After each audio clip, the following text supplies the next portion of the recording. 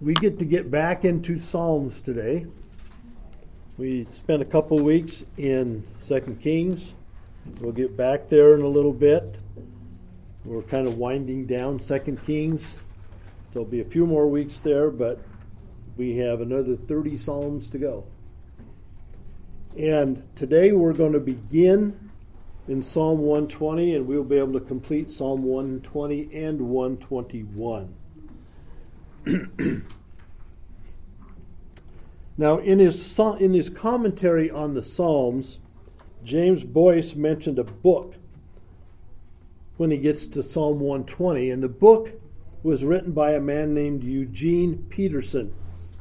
It's called A Long Obedience in the Same Direction, Discipleship in an Instant Society. Now, you can tell right away that name of that book isn't a marketing type of name. Okay? And it's a long name. It sounds very academic. A Long Obedience in the Same Direction, Discipleship in an Instant Society. Now, this was published in 1980, so it was published 42 years ago. And Boyce quotes from the book, and I think this quote is very good. Says this: "It is not difficult in such a world to get a person interested in the message of the gospel. It is terrifically difficult to sustain that interest. Millions of people in our culture make decisions for Christ, but there is a dreadful attrition rate. Many claim to have been born again, but the evidence for mature Christian disciples is slim. In our kind of culture, anything, even news about God, can be sold if it is packaged freshly. But when it loses its novelty, it goes on the garbage heap. There is a great market for religious experience in our world. There is little enthusiasm for the patient acquisition of virtue, little inclination to sign up for a long apprenticeship in what earlier generations of Christians called holiness." That's pretty powerful statement. And coming on the heels of where we just ended up in Psalm 119, it just grabbed me. We need to see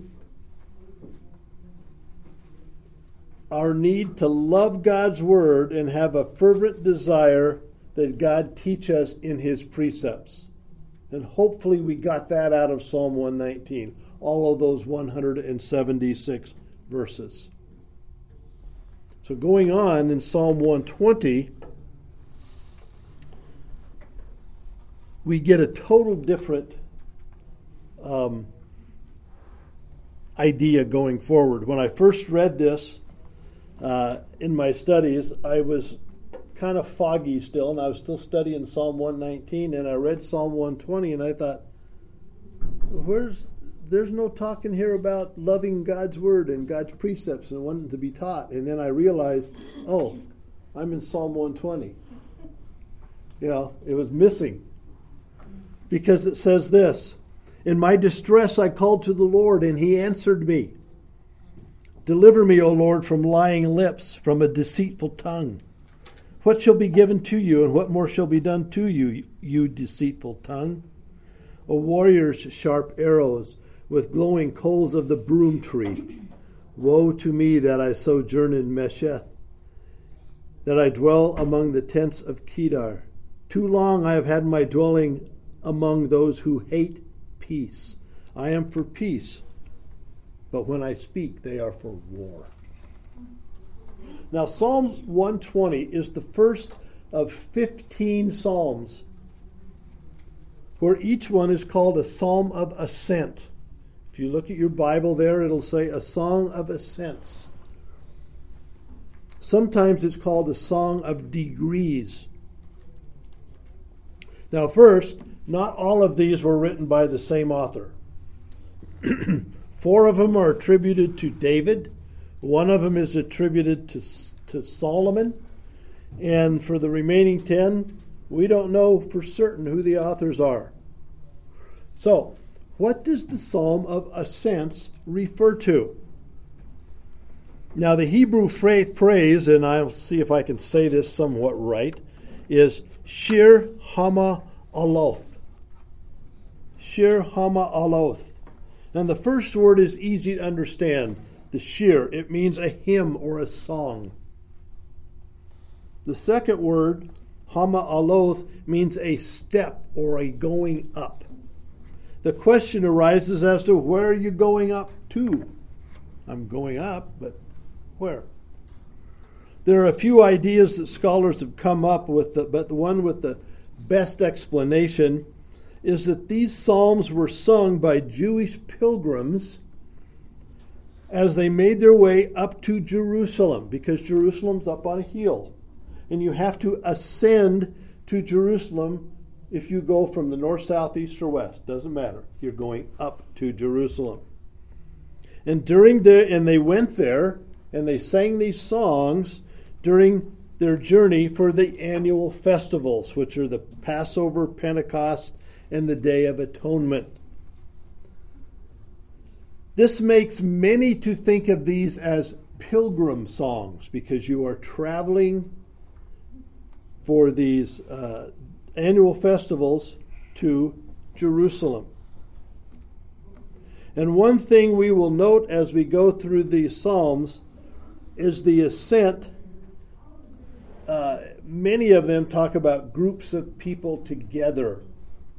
For example, Psalm 122, verse 1 and 2, it says, I was glad when they said to me, let us go to the house of the Lord. Our feet have been standing within your gates, O Jerusalem. 132:7 said, let us go to his dwelling place. Let us worship at his footstool. So we're talking groups of people here.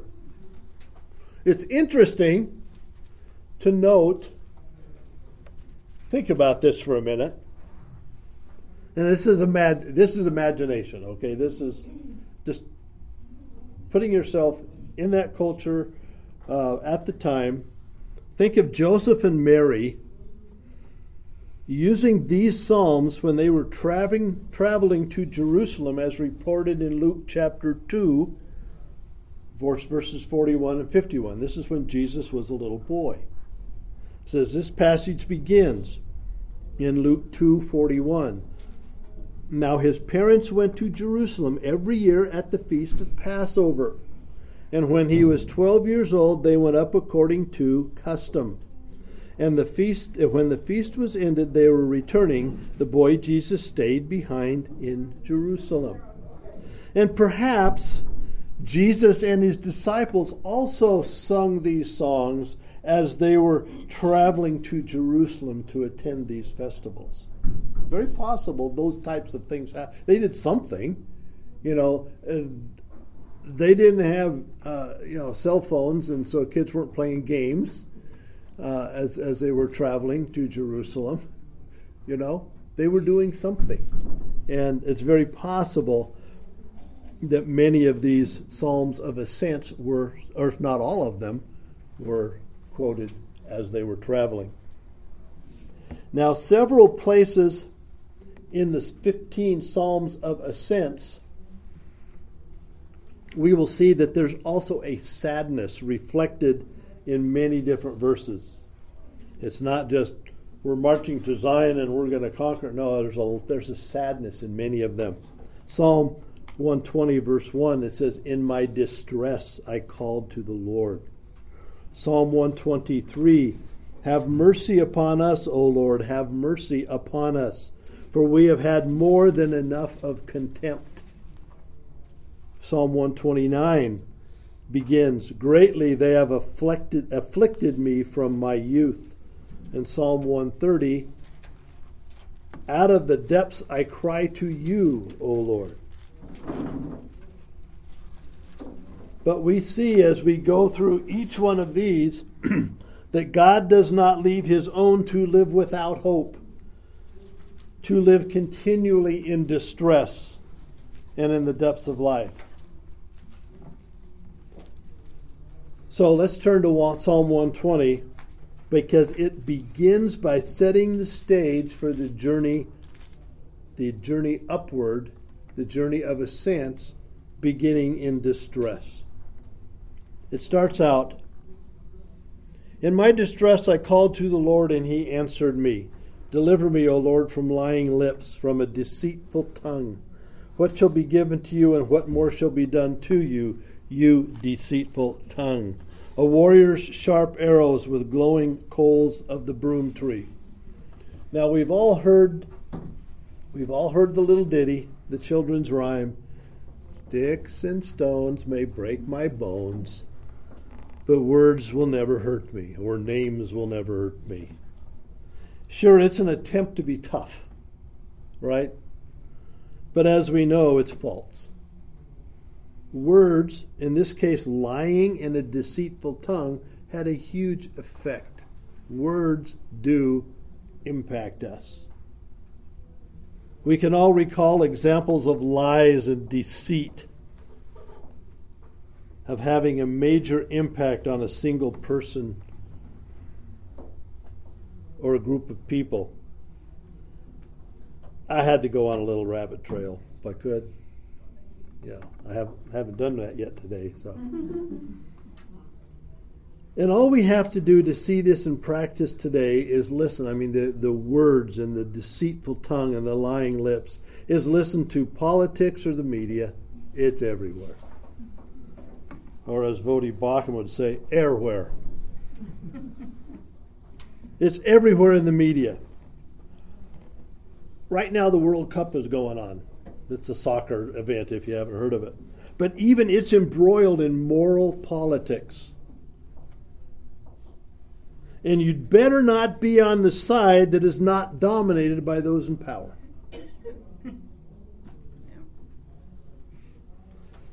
Now, the topics that are being discussed in our small home groups are right on point into what we are seeing in the news and in the media, in politics on a daily basis. With this, the attacks on others and calling them names is nonstop. But not only that, the twisting of words is maddening. I heard, and it's everywhere. It's everywhere. A couple of weeks ago, I went and looked, and it was on November 1st, I heard what I would call probably one of the worst twisting of words I've ever heard. Everybody's favorite TV show called The View. One person who's an actress named Anne Hathaway actually stated this, quote, "Abortion can be another word for mercy." Unquote. Wow. And buried underneath that statement is if you defend the right for the life for the unborn, you're not merciful. The twisting of words, the lying lips, the deceitful, we are exposed to it everywhere, even to the point that they call good evil and evil good and twist it. I didn't think I would ever hear someone actually say that abortion is a merciful act. Wow. Pretty sad. That's my rabbit trail. We're going to stop there and come back. Because we could go there and never find our way back. But in Psalm 120, we see the impact. We see it today. And the writer in Psalm 120 is greatly impacted by the lying lips and deceitful tongues that were attacking him. In my distress, I called to the Lord. Deliver me from lying lips and a deceitful tongue. Spurgeon said this: "Slander occasions distress of the most grievous kind. Those who have felt the edge of a cruel tongue know assuredly that it is sharper than the sword." Calumny rouses our indignation by a sense of injustice, and yet we find ourselves helpless to fight with the evil or to act in our own defense. We have no shield against a liar's tongue. We do not know who was the father of the falsehood, nor where it was born, nor where it is gone, nor how to follow it, nor how to stay its withering influence. He said, how do you fight it? How do you fight when lies come against you, when deceit comes against you? So what does the writer do? I called to the Lord, and he answered me. What did the writer do? I called to the Lord, and he answered me. What did the writer ask of the Lord? He asked to be delivered from the lies and the deceitful tongue. To this, Spurgeon said that the calling of the Lord was the, quote, wisest course that he could follow.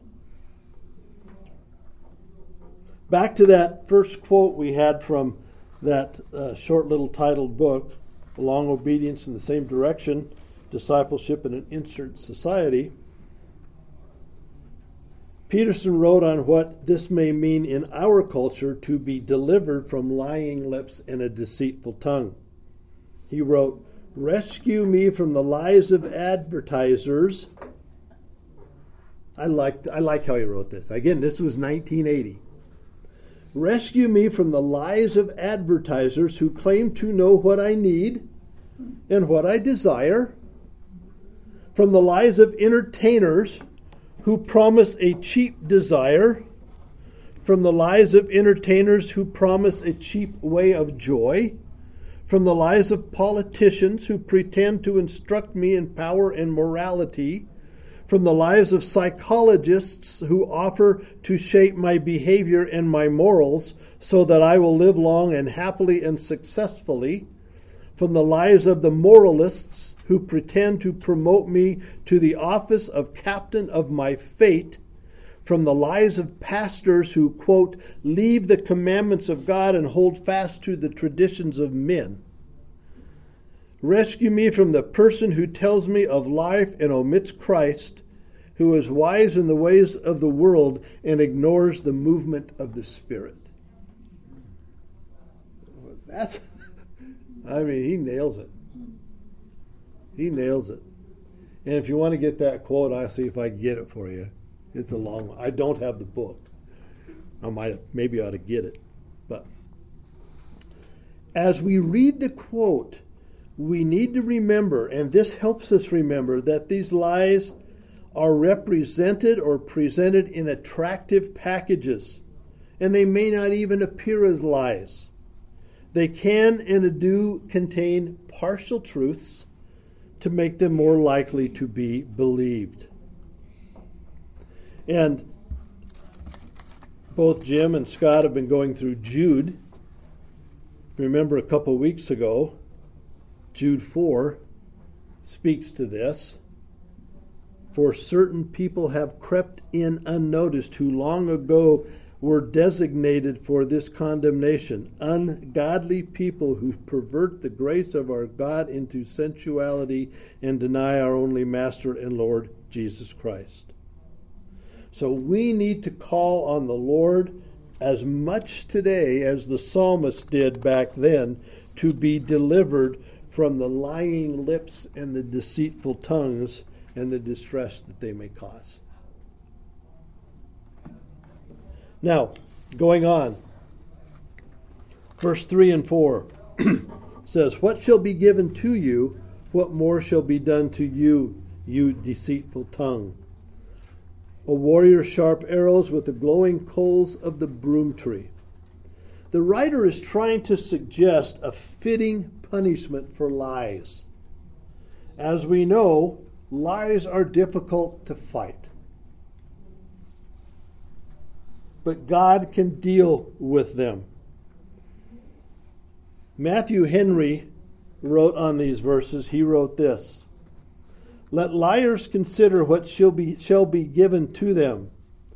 Sharp arrows of the Almighty, with coals of juniper, that is, they will fall and lie forever under the wrath of God, which will fly swiftly like arrows, and will strike the sinner ere he is aware, and when he sees not who hurts him. God shall shoot at them with an arrow. Suddenly they shall be wounded. They set God at a distance from them, but from afar his arrows can reach them. The terrors of the Lord are his arrows." And that comes from Job 6:4. "And his wrath is compared to burning coals of juniper, which do not flame or crackle like thorns under a pot, but have a vehement heat and keep fire very long, even when they seem to have gone out." So this statement here in verse 3 and 4 of Psalm 120 is in line with Psalm 64, verse 5 to 8, where we read, and we went through this, I don't know, a long time ago now. "They hold fast to their evil purpose. They talk of laying snares secretly, thinking, who can see them? They search out their injustice, saying, we have accomplished a diligent search. For the inward mind and heart of a man are deep. But God shoots his arrows at them, and they are wounded suddenly. They are brought to ruin with their own tongues turned against them." Going on in Psalm 120 in verse 5. "Woe to me that I sojourn in Meshech, that I dwell among the tents of Kedar. Too long I have had my dwelling among those who hate peace. But I am for peace, but when I speak, they are for war." So the psalm ends with the statement that there are hostile neighbors. Warring people and nations are one of the consistencies of human society, regardless of the location in the world or the time of history. Peace is something that has constantly eluded humanity, and that's due to sin. And that's in every continent, in every culture, since the time of Adam. Now Meshech was one of the sons of Japheth, who was one of the sons of Noah. And the land of Meshech is closely associated with that of Tubal, especially in a prophecy of Ezekiel. The region is identified as being north of the Black Sea, in southern Russia and Ukraine. You probably know more about where that is now than we did a few months ago. And possibly the Republic of Georgia. Tubal is an area in central Turkey. And Kedar was the son of Ishmael, and it's the name of a nomadic tribe of Arabs, the Bedouins who generally dwelt in northwest of Arabia. Now, these groups are described as those who hate peace. And as we stated, this is a description of man in general. Think of all the treaties that have been inked throughout history. And there have been a lot. How many have lasted? Not very many. I read that in the Encyclopedia Britannica listed between 1480 and 1945, there were 278 wars. And I highly doubt that list included all of them. I doubt they got the tribal wars in the Americas. I doubt if they got all the warring in Asia. Probably missed a whole bunch in India because they didn't know about them. Africa, were there wars going on? Absolutely. And those who hate peace is not reserved for the nations. it bleeds all the way down to individuals.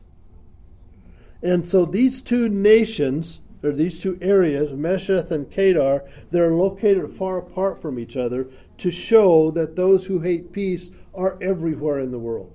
They're not picking on these two groups. It's everybody. And we know this.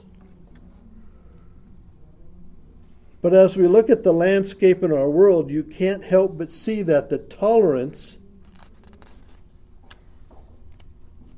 for those who hold to a biblical, Christian, biblical worldview, I said that twice, didn't I? Are being increasingly targeted from year to year. Christians are being targeted as being hateful. Interesting. And you don't have to look far to see that from happening. In 2018, in our favorite area of the country, Southern California, they were forced to take down an offensive billboard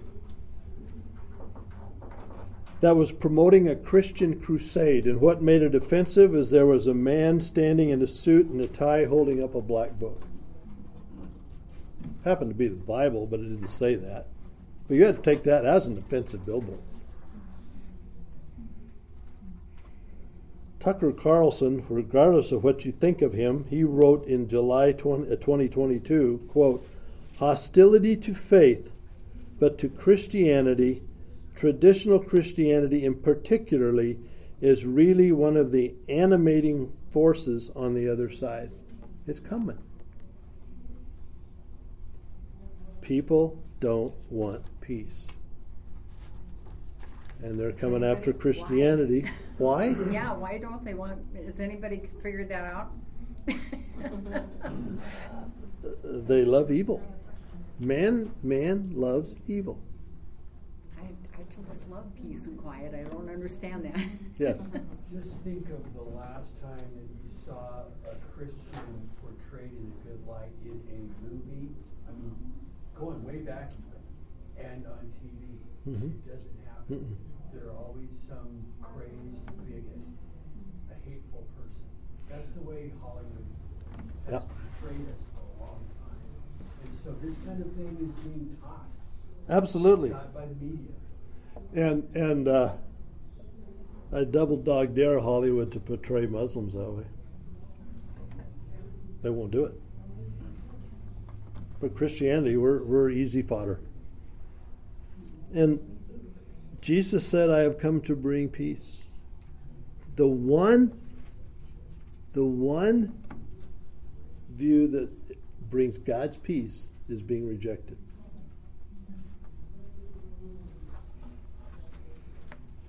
And it shouldn't surprise or alarm us, as Jesus said in Matthew 24. Jesus said in Matthew 24, verse 4 to 11. He said, "See that no one leads you astray, for many will come in my name, saying, 'I am the Christ,' and they will lead many astray. And you will hear of wars and rumors of wars, but the end is not yet. All these are but the beginning of birth pains. Then they will deliver you up to tribulation and put you to death, and you will be hated by all nations for my name's sake.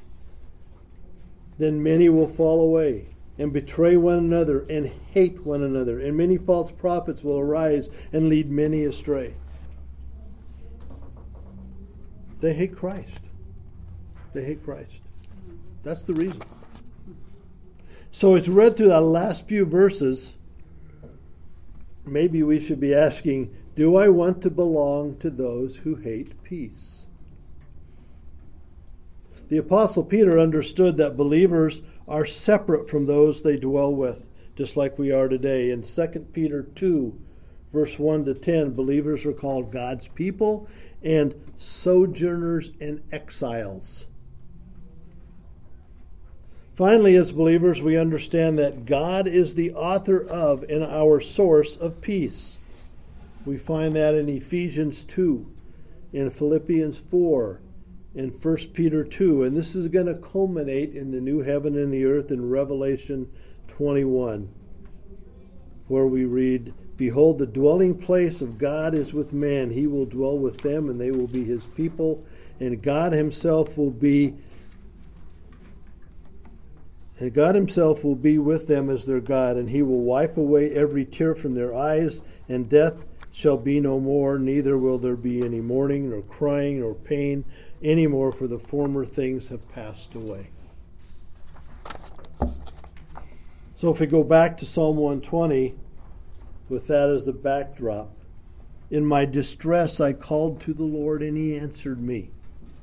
Deliver me, O Lord, from lying lips, from a deceitful tongue. Well, we need to be delivered by God. He's the one that shows us the truth. He's the one that shows that these people are deceitful. Verse 3, what shall be given to you? What more shall be done to you, you deceitful tongue? A warrior's sharp arrows with glowing coals of the broom tree. Woe to me that I sojourn in Meshech, that I dwell among the tents of Kedar. Too long have I had my dwelling among those who hate peace. I am for peace, but when I speak, they are for war. The peace is coming. Psalm 121. The second of the 15 Psalms of Ascents. Now, if you were to Google, those of you that Google, if you were to Google the Traveler's Psalm, Psalm 121 would come up. People have used this psalm for comfort when traveling, whether on an individual journey, which may or may not involve danger, or the journey of life. This psalm has been used through the years to bring comfort to the reader. It shows who is really in control, that being the Lord, and because of that, he can provide comfort. You might have heard of David Livingstone, who is the missionary who went to Africa originally in 1840. Before he left for Africa on his missionary journeys, he started by reading Psalm 121, the Traveler's Psalm. And there are numerous other testimonials of those who found comfort in this psalm, particularly the closing 2 verses, where it says, the Lord will keep you from all evil. He will keep your life. The Lord will keep your going out and your coming in from this time forth forevermore. That might sound a little bit familiar to you because you may have heard it said many times. Now, in the context of one of the Psalm of Ascents, this is the psalm that was sung, like I said, as a psalm that was sung by Jewish pilgrims as they made their way up to Jerusalem. We can see the picture starting in verse 1. I lift my eyes to the hills, from where does my help come? Now, we live in an area where you can look out over to the hills and go, oh, I lift my eyes to the hills. If you lived in Dallas, Texas, you wouldn't see a hill unless it happened to be a freeway overchange, right? Because that's all that's there. So for those traveling, when they got close to their destination, they would look up, or they would lift their eyes to see their destination. Remember, these are travelers going where? To Jerusalem. And so they would look up and see Jerusalem. This doesn't mean I'm looking over the hills of Boise. Okay? This means these travelers were going to Jerusalem and looked up to the hills. I lift up my eyes to the hills, from where does my help come? And so they looked up and saw, there's Jerusalem. That's where I'm going. That's where God's temple is. That's where I'm going. Where's my help come from? It comes from God. Where do people go to look today for help? I thought about that. You could have a ton of answers, a variety of answers. And every one of them would vary wildly from the correct answer provided in Psalm 121. A few would be look within yourself. I checked that out, and there's a book by a lady named Louise Hay. I don't know if you ever heard of her. If you do, don't buy her book unless you're going to use it just for research purposes. Her book that was written in 1991 is called The Power Is Within You. She sold a lot of them. And the book overview reads this. In The Power Within You, Louise Hay expands her philosophies of loving the self through learning to listen and trust the inner voice, loving the child within. So you got to trust your inner voice. Number 2, letting our true feelings out, releasing our fears about growing older. 3, allowing ourselves to receive prosperity, expressing our creativity, accepting change as a natural part of life, creating a world that is ecologically sound where it's safe to love each other. I don't know what that even means. Okay? And in the book with the chapter devoted on meditations for personal and planetary healing. I don't know what planetary healing is. Okay? But she sells lots of books. The power is within you. Other people look to their wealth or their might or their power or their physical prowess. That's where they look. Man puts a lot of confidence in the things that will provide all the help that they need that's in themselves, that they made. A lot of people look to the state. There's a lot of discussions today on socialism and how, let the government take care of everything. There's a huge push in our country from in that direction from several members of Congress and others. In general, our country is trending that direction, but we're not the only country in the world that's trending that direction. All you have to do is go to a whole lot of European countries, and you can see it as well. And they're way ahead of the curve of where we are, but they look to the state. And the most sad one, I think, is the next one that I wrote down: the church. Many people rely on their church to get their help. Maybe not specifically financial assistance, but to care for them and to protect their souls and to let them know what's truth and wrong. Church memberships sometimes can be viewed as the key or the golden ticket that they need. Just follow the church. Don't question anything. Whatever the priest tells you, or the rabbi, or the pastor, or whatever, just go with the flow and don't think about it. But that's where people look for help. And we could look at each one of those in more detail, but none of them are effective. Each of us here, everyone, yes? Isn't it kind of too broad of a statement? I mean, the church does, body of Christ does provide. I'm talking about not the Christian church, not the true church. I'm talking about the church like the Catholic Church or the Mormon Church or the Episcopalian Church or the Jehovah's Witness Church. A lot of people will go to their denomination or their church leadership and say, that's it. That's what I was referring to. Does that make more sense? Yeah.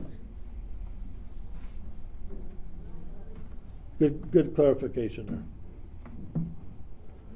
But each of us has either needed help or will need help. And one of us here. Where should we turn? Are we going to turn to the power within ourselves? Looking to our wealth, power, might? Look to the state? Or are we going to turn to God? The remainder of this psalm provides great counsel. Now, while we may know where to turn, sometimes we turn elsewhere. It's easy to follow one or many of these sources that were just brought up. If you're like me, sometimes you look to the best place last. Verse 2. My help comes from the Lord. who made heaven and earth. He will not let your foot be moved.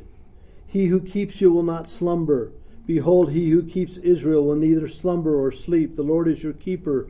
The Lord is your shade on your right hand. The sun shall not strike you by day, nor the moon by night. Verse 3 is straightforward as you can get. My help comes from the Lord who made heaven and earth. That's pretty plain. Okay? Spurgeon commented this: what we need is help. Help powerful, efficient, constant. We need a very present help in trouble. What a mercy that we have it in our God. And then verse 3 is interesting. We're going to go verse 3 to verse 8 real quickly here. He will not let your foot be moved. He who keeps you will not slumber. Behold, he who keeps Israel will neither slumber or sleep. The Lord is your keeper. The Lord is your shade on your right hand, and the sun shall not strike you by day, nor the moon by night. The Lord will keep you from all evil. He will keep your life. The Lord will keep your going out and your coming in from this time forevermore. Did you get how many times the word keep is used? It's used 6 times in verses 3 to 7. And it's the word shamar. And it means to watch over, to preserve, or to keep. If the same word is used 6 times in 6 verses, maybe we ought to pay attention to that verse. And then you go to Jude 24.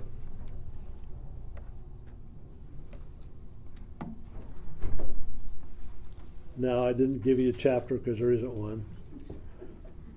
Now to him who is able to keep you from stumbling and to present you blameless before the presence of his glory with great joy.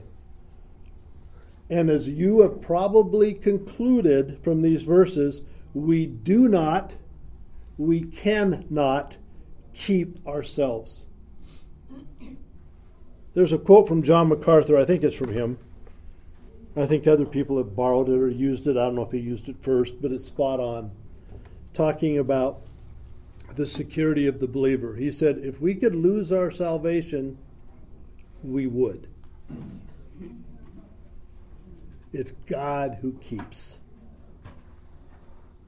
The protection of God goes beyond eternal security, however, if that wasn't enough, and that's a lot.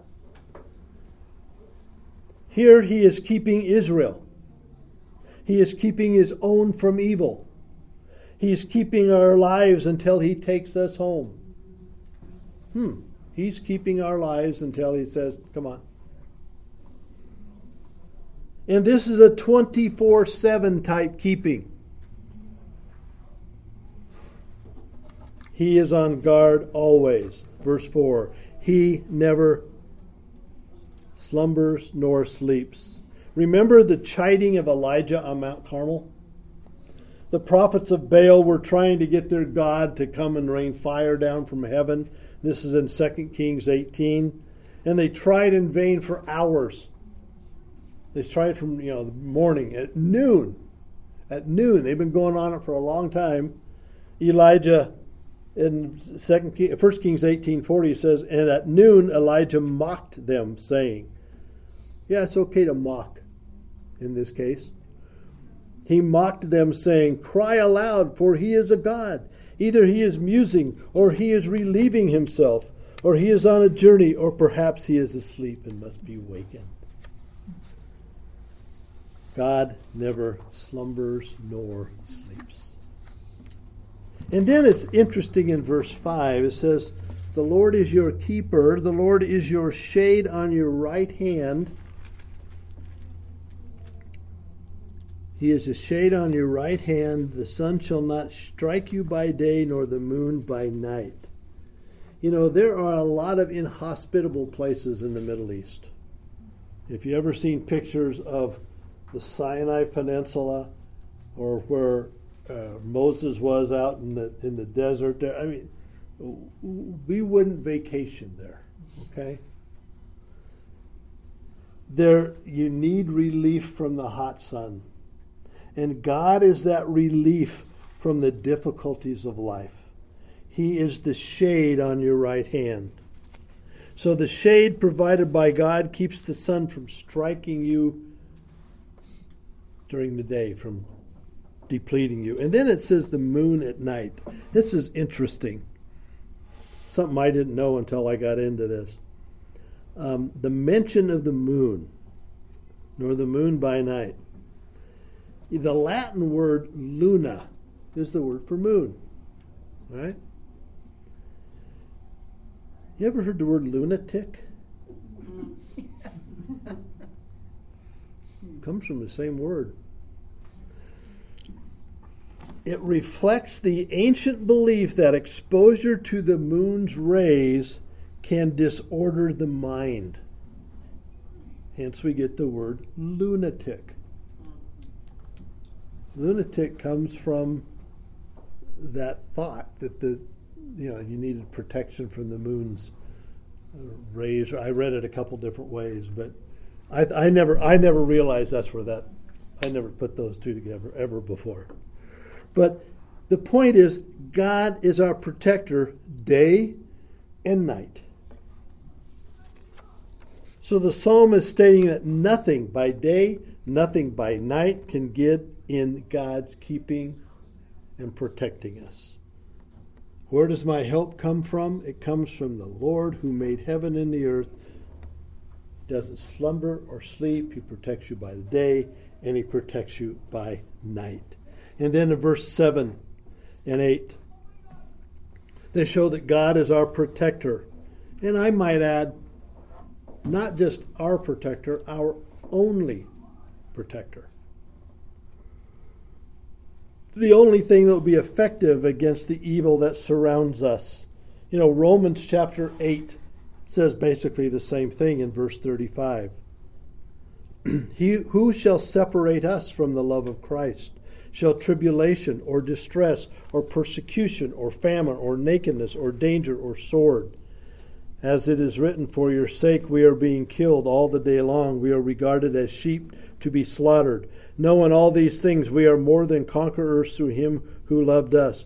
For I am sure that neither death, nor life, nor angels, nor rulers, nor things present, nor things to come, nor powers, nor height, nor depth, nor anything else in all creation shall be able to separate us from the love of Christ, of God in Christ Jesus our Lord.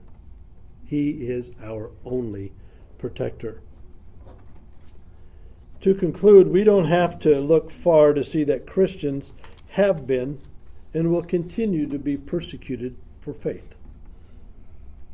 The point of Psalm 121 is not that followers of God will be relieved of that problem, but that God will keep us safe through them, and he will keep us safe and to deliver us into his presence at the conclusion of our life. 2 Timothy 1:2 says, for I am not ashamed, for I know whom I have believed, and am persuaded or am convinced that he is able to guard until that day what has been entrusted to me. Now I had to conclude with another quote from that book with the small title. Peterson wrote this: the Christian life is not a quiet escape to a garden where we can walk and talk uninterruptedly with our Lord. Christians travel the same grounds that everyone else walks on, breathe the same air, feel the same dangers, are subject to the same pressures, and get the same distresses. The difference is that each step we walk, each breath we breathe, we know that we are preserved by God. We know that we are accompanied by God, and we know that we are ruled by God. Therefore, no matter what doubts we endure or what accidents we experience, the Lord will preserve us from evil. And he is. Back to Jude 24. It is he who is able to keep us from stumbling and present us blameless before the presence of his glory with great joy. to the only God, our Savior, through Christ Jesus our Lord, be majesty, glory, majesty, dominion, and authority before all time, now and forever. Psalm 121 and 122, they're pretty cool. Let's pray.